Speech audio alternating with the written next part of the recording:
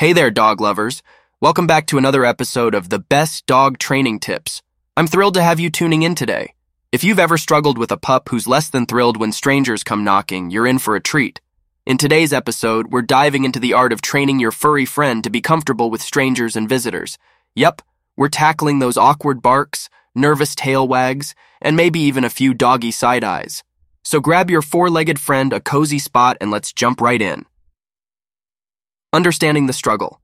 You know that feeling when your dog's protective instincts kick in as soon as a friend steps through the door? It's adorable, sure, but sometimes it can also be a bit overwhelming. The key here is understanding where your dog's behavior comes from. Dogs are naturally wired to be cautious around unfamiliar faces. It's a survival thing. But the good news is, we can train them to relax and welcome new people into their world. Setting the stage. Before we dive into the training techniques, let's talk about creating the right environment. Remember, dogs are like sponges. They pick up on your emotions. If you're tense or anxious about how your dog will behave around guests, guess what? Your dog might just mirror those feelings. So step 1, stay calm. Your pup takes cues from you, so a relaxed you equals a more relaxed dog. Positive associations.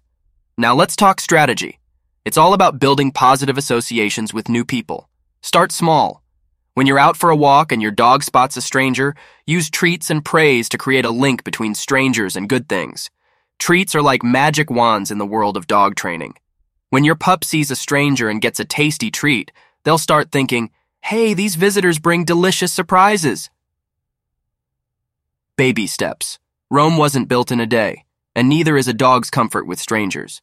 Gradually expose your pup to different scenarios involving strangers. Arrange playdates with friends who are comfortable around dogs. Encourage your guests to toss a treat to your dog. Nothing says new buddy like a treat falling from the sky, right? And remember, slow and steady wins the race. If your dog seems uneasy, take a step back and give them space. The magic of desensitization. Desensitization is like your secret weapon in this training journey. It involves repeated, controlled exposure to the trigger, in this case, strangers, until it no longer triggers a strong reaction. Here's how. Have a friend stand at a distance where your dog is comfortable. Reward your pup for calm behavior. Gradually decrease the distance over time. The idea is to show your pup that there's nothing to fear from these new folks. Guest training. Now let's talk about training your guests. Yep, that's a thing. When you have visitors, communicate a few ground rules. No direct eye contact or looming over your pup. Those actions can be seen as threatening. Instead, ask your guests to toss treats toward your dog and let your dog approach them at their own pace. It's a win-win. Your pup gets yummy treats, and your guests get to be the bearers of goodness. Consistency is key. I can't stress this enough. Consistency is your best friend in dog training. Set up regular practice sessions, invite different people over, and keep those treats handy. Over time, your pup will start associating visitors with positivity and gradually become more comfortable around them. It's a journey, and every small step matters. Patience and celebration. As you navigate this journey, remember that patience is the name of the game. Celebrate even the tiniest victories, a quieter bark, a relaxed tail wag. They're all signs that your pup is making progress. And don't forget to celebrate yourself too.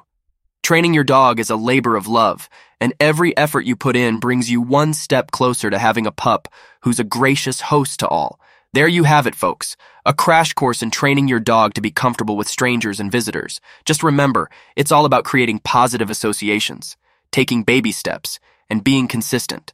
With time and dedication, you'll see those anxious barks turn into excited wags as your pup becomes the ultimate welcoming committee. Thank you for joining me on this episode of The Best Dog Training Tips. If you have any questions or success stories, I'd love to hear them. Reach out to me on our social media channels. And until next time, keep wagging and training on.